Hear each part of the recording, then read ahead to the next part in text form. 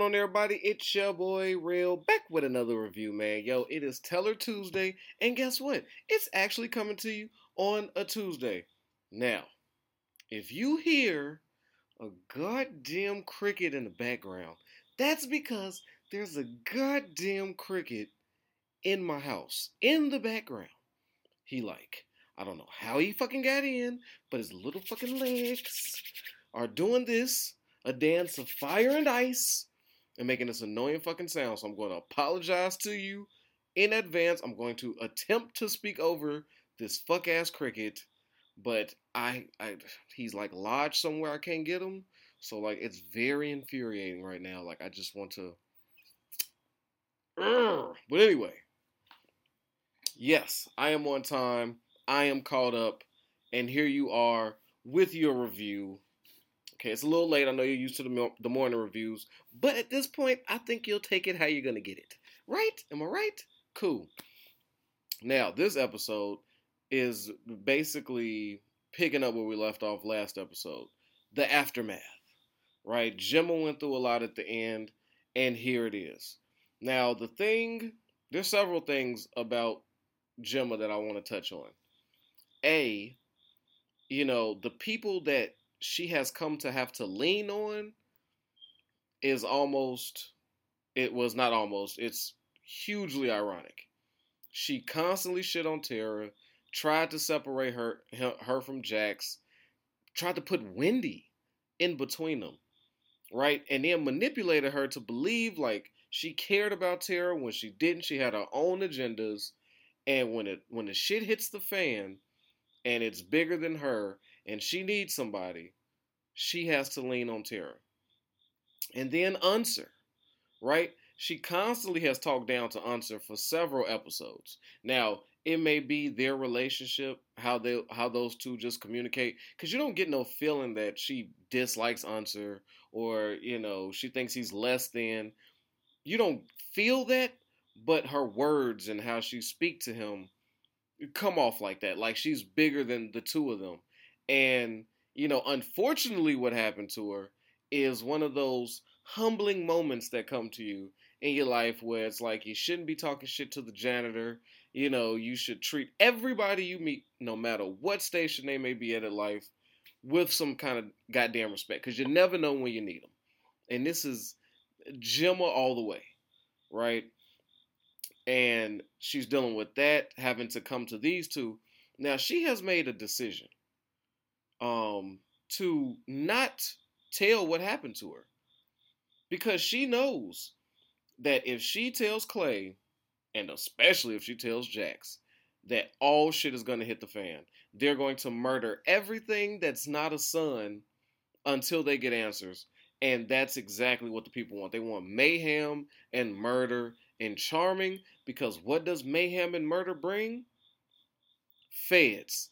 And who are the feds gonna believe? These nice white socialists or these tattooed up leather vest wearing biker club, right?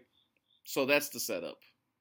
And somehow, through all this trauma that she's went through, she has managed to work that out in her brain and restrain herself from telling anybody outside of Tara and them know what happened to her, but don't know why, don't know how, nor are they, because it's such a sensitive subject, nor are they going to pry into it any deeper than that. So, what I find crazy is, not crazy, but it's a certain strength in Gemma. At the same time, we've never seen her be so vulnerable. We've never seen her be so afraid and not wanting to be touched. Like you saw when Clay met her in the hospital, she was like, "Oh, I'm sorry, I'm just jumpy," because what the fuck? Nobody should be. I don't want no man's hands on me, right? At this, and I think we could all understand, but she's still keeping that smile up. Unser made up a great story, even crashed her caddy to sell it.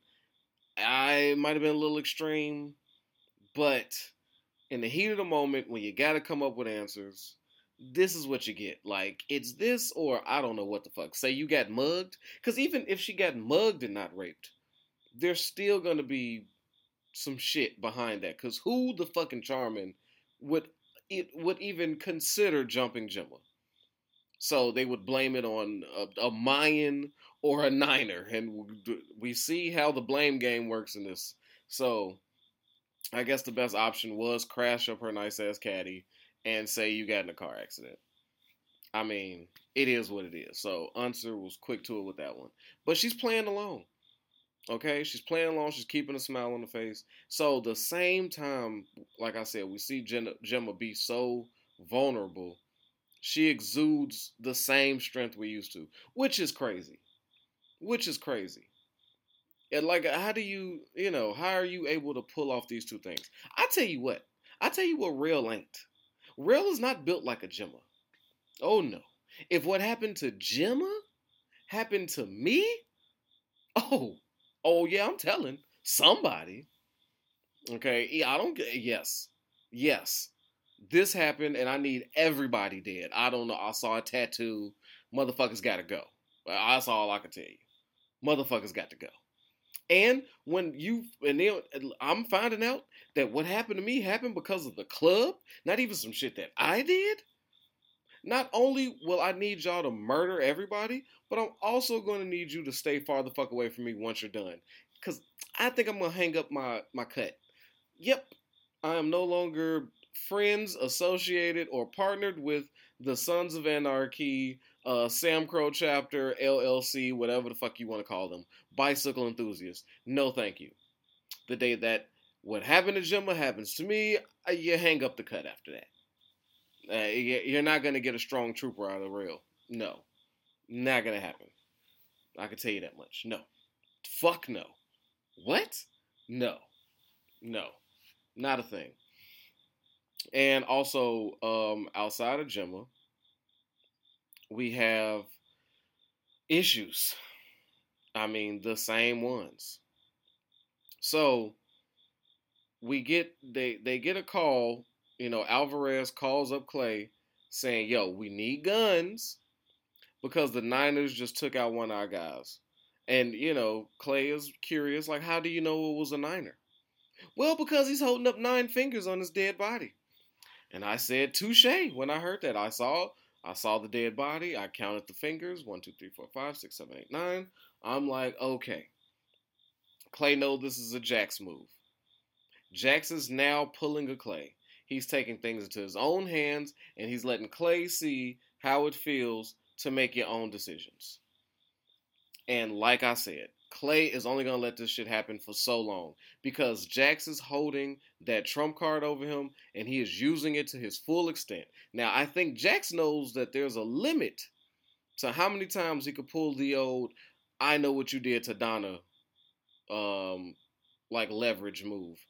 It can only be used so much before motherfuckers say, fuck it, tell Opie, and then what? Let's do it, because you running off doing this, I'll deal with my own consequences, and we'll see how you like it. So, that moment will come, but until then, Jax is going to keep pushing and pushing until he reaches the brink with Clay. Now, also, so they got because they just decided to team back up with the Niners after last episode. So now they done started a whole new fight with the Mayans, which I kind of agree with Jax, though. Why wouldn't you mask it as a Niners hit? When he told Clay, it was a good idea, so please, it was just better for everybody. So I agree, though, because the Niners did, not too long ago, spray up hella Mayans during that gun exchange with the Suns.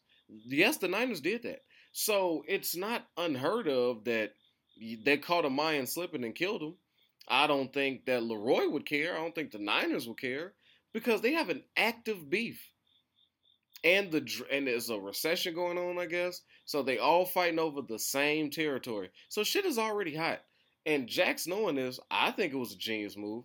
Clay knows it's a genius move, but he knows he's acting outside of the club, and that's where the issue lies. It's basically two men being fucking petty, right? But it is what it is. Both have actually Clay has no leg to stand on.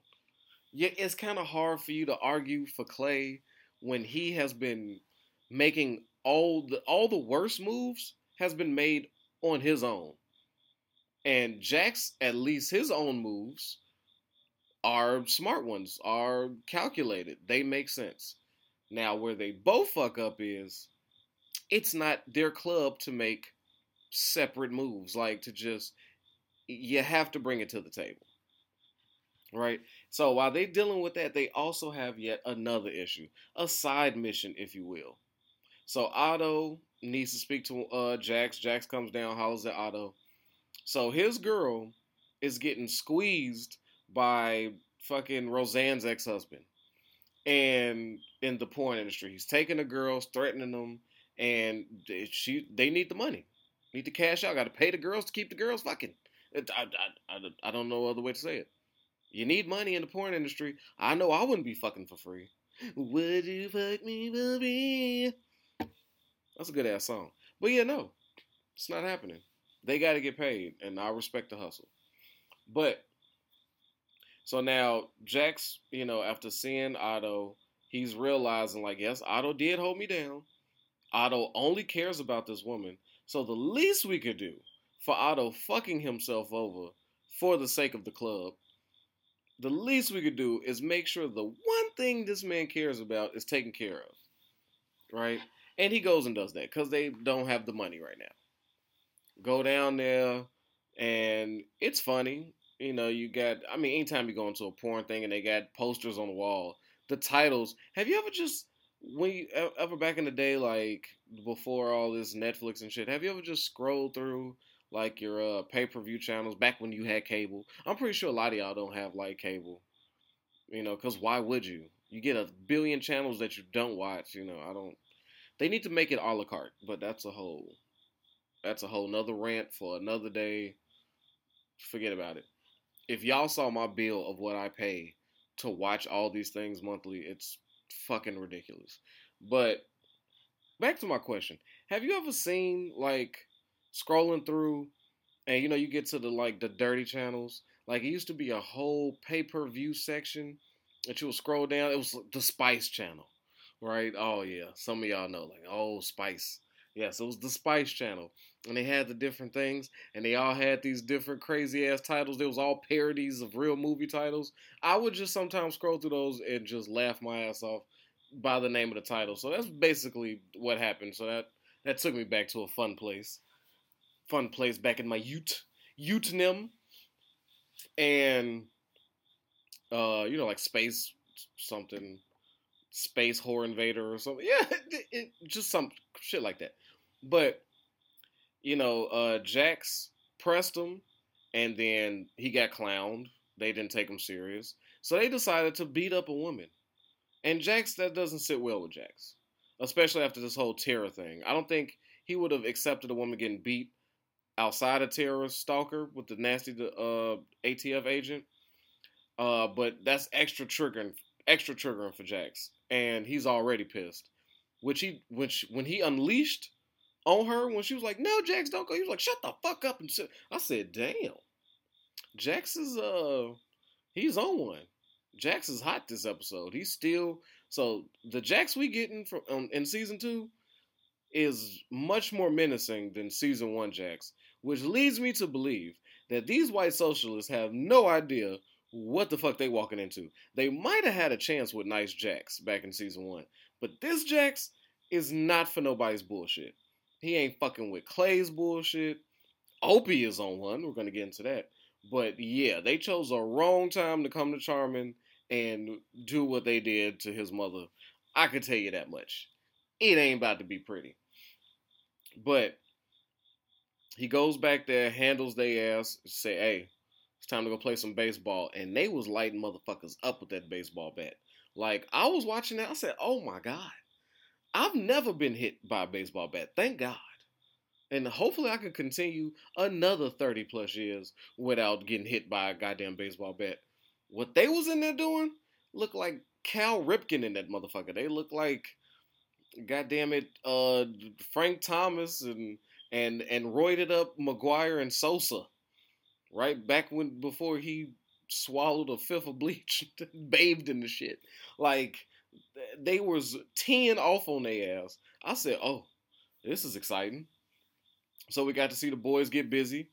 You know, but it felt like it was a side mission just to fill in some spots. You felt that because I mean the main of the episode would have been really focused on Gemma, and it's only so much you could do again with the Niners and the Mayans. It almost seems too repetitive. Are you getting that? Like, it's a good episode, and you have the major storylines, but I do find this constant Mayans and Niners. Okay, I'm pro Niners now. I'm pro Mayans now. Fuck both of them, but no, we still got to sell guns. So let's bring the Niners back, and we're blaming this side for this shit and this one for that one. And I'm like, what? So it is almost refreshing that a new enemy has entered the chat. Like a new enemy has picked up controller too and is starting to play because the Niners and Mayans are getting fucking played out. Like, am I the only one feeling that? And am I the only one thinking this is the worst leadership? Like, Alvarez in Mayans I guess the years have made him smarter because this Alvarez that we're seeing is fucking dumb. Why would you call Clay for anything? Yo, the Niners is trying to make a move. We need guns. Didn't you try this before with Clay? How did that work out? I'm not understanding. And then didn't you try like? And I don't know. I don't know. I don't. I have no idea. It's baffling to me that these motherfuckers still do business with Clay and the Sons of Anarchy. Like, it must be desperate out there in Oakland. You live in Oakland. How is Charming your number one gun supplier? You live in Oakland, California. There's got to be guns every other. I don't know.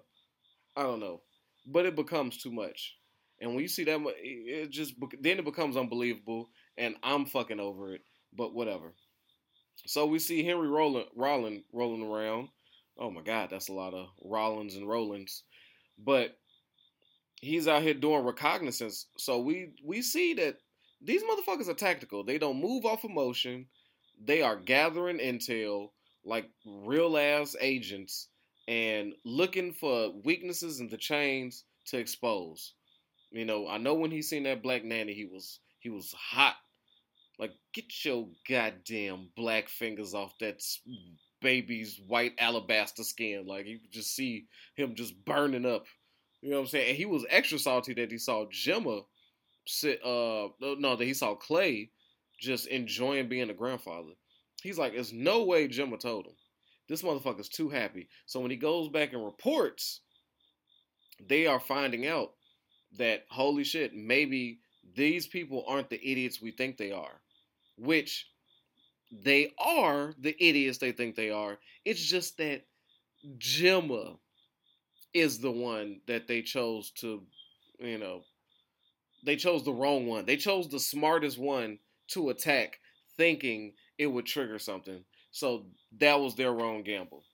Because, had they did that to maybe a Tig or I'd say a Bobby, somebody close like that, they 100% is telling Clay. Like, they would just tell Clay and then be like, look, don't tell nobody else though. I don't want nobody knowing what the fuck happened to me. And then that would have sparked off some shit. So they giving the right credit to the right person. Anybody but Gemma would have worked. Like, anybody. You could have just closed your eyes, reached in the hat, pulled out a name, and as long as it didn't say Gemma, their plan would have been successful. So now they're trying something else. So now with the whole Alvarez versus Leroy, Niners and Mayan shit going on, they go. Clay has finally chose his side. He is sticking with Leroy, no matter what. And I guess Leroy is with it. And Tig called him Captain Black. That was fucking hilarious. And I think as I do Sons of Anarchy reviews, I think I too would like to gather Captain Black. I was like, they'll say anything. And you gotta, like I said, FX, especially back then, they couldn't get this shit off today if they wanted to. Like, in this culture, please. And it's just so mind blowing on this rewatch where I'm like, wow, this was regular. This was regular.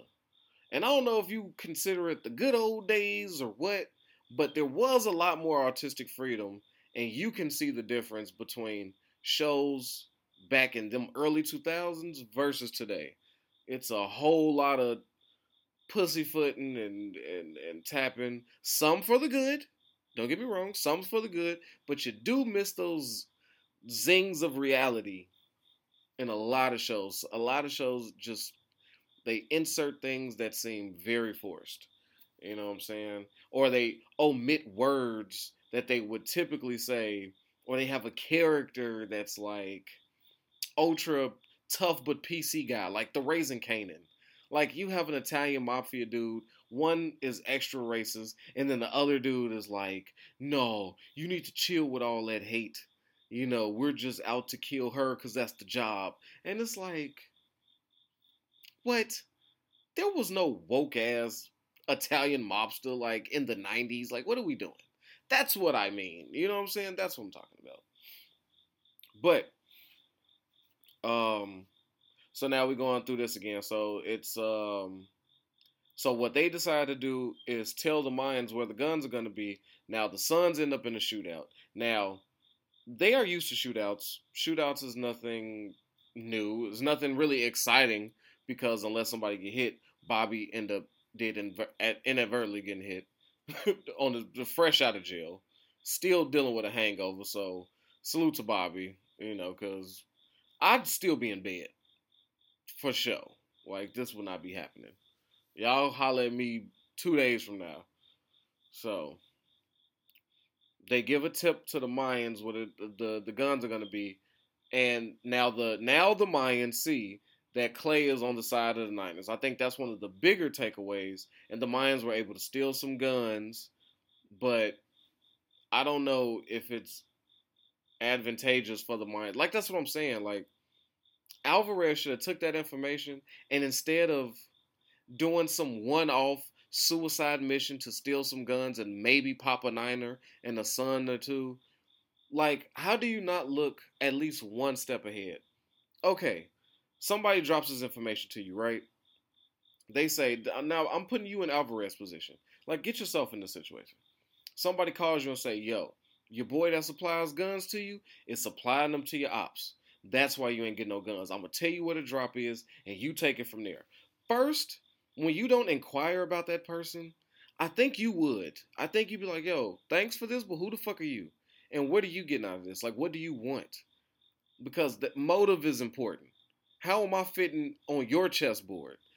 So that would give me pause to not just jump out the window and do something stupid. Second thing, maybe the more obvious thing.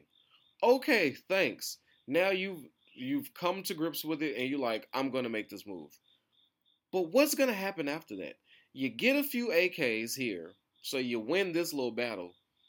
But when you need more guns, when you need more ammunition, who you gonna run to? You clearly don't have nobody in Oakland because you keep running to Clay. So now you've just shot at the Suns and you've created a bond between the Niners, your sworn enemies, and what used to be your sworn enemies. You've now entered them into a 2v1. And one of them is the main gun supplier. That seems like an L, my guy. Like I'd be like, you know what? I'm gonna pass on that. Some things Alvarez should have took that information, just went, okay, can't trust Clay. That's cool. I'm gonna still try to get these guns, but I know what side he lands on. So I know for the future if he's trying to set me up or not. Like sometimes information is more valuable than valuables, is what I'm getting at. But yeah, so now they're in the thick of it. And Opie in this scene, Opie, what I didn't like, is when Opie was sitting there putting together, strapping together his AKs, minding his fucking business, doing his due diligence. Here comes Tig, one to ask how's he doing. Yeah, your wife's dead. I killed her. How are the kids? That's motherless because of me. Like it was disgusting, you know. And then for him to say, try to share that story of how he lost an old lady before and she was pregnant, and he's trying to sympathize with him. And Opie is like interested, like, oh, please tell me more, because he's looking. It's so disgusting and so fucking nasty the way Opie looked at Tig with this hope in his eye. When Tig said, yes, I too experienced this, Opie stopped everything and looked at him with big, dumb doe eyes, like, please tell me, how did you get back to normal? I'm fucking struggling. I'm dreaming about violence and Chino. Foreshadowing. Foreshadowing. I just caught it this time. He is dreaming about probably his impending downfall. Caught that. But anyway. And he's talking about he's dreaming about this evil shit. And he wakes up and realizes he's alone. But it takes him a minute to process. He's like sharing with Tig. Sharing. This is some shit you tell a therapist. Let alone the person that murdered your wife. Like, it was just, oh my God. And Tig's face and eyes, and I don't give a fuck how bad Tig feels. I don't care. I know we all like Tig. He's funny. He's off the wall. He's unpredictable. He's a great character. But I gotta say, fuck Tig, and like super fuck Tig, and extremely fuck Clay. I don't care. That's just wrong, man. And it's just something about watching Opie trying to work through his emotions through the nigga that killed his wife. I don't know. I don't know. That was a lot. And then you see Opie at the shootout deciding, you know what? I'm not ducking behind no garbage can or going behind no gate. I'm going at this thing straight RoboCop style. Oh, they're shooting? I'm walking out into the middle of the street and I'm going to bust my gun. Whatever happens, happens. Now, what I found more interesting than Opie's suicide wishes, that's obviously what that is. He's ready to go down. Opie seems like, he's not saying much, but that action alone lets you know where his headspace is, and it's not in a good place. Opie is ready to die. Okay, he is the Biggie's album. He's ready. And Clay sees that. Clay noticed that. That's all that shooting. Bobby got shot, but he noticed. He saw Opie, and there was fear from Clay looking at Opie. He's like, "Oh, this dude, no, he's gonna be a problem. If he ever finds out, that's all Clay is thinking. Damn, if this motherfucker finds out the truth, I'm fucked." So I think what that is going to do is allow Jax to get a few more things off. Because if Jax does decide, if Clay decides to call his bluff, and Jax says, fuck it, I'm pushing all the chips in, let's let them fall, I know which side I'd rather be on. And it's not on the opposite end of Opie finding out the truth. So Clay's got his fucking hands tied, and he's got enemies he don't know about.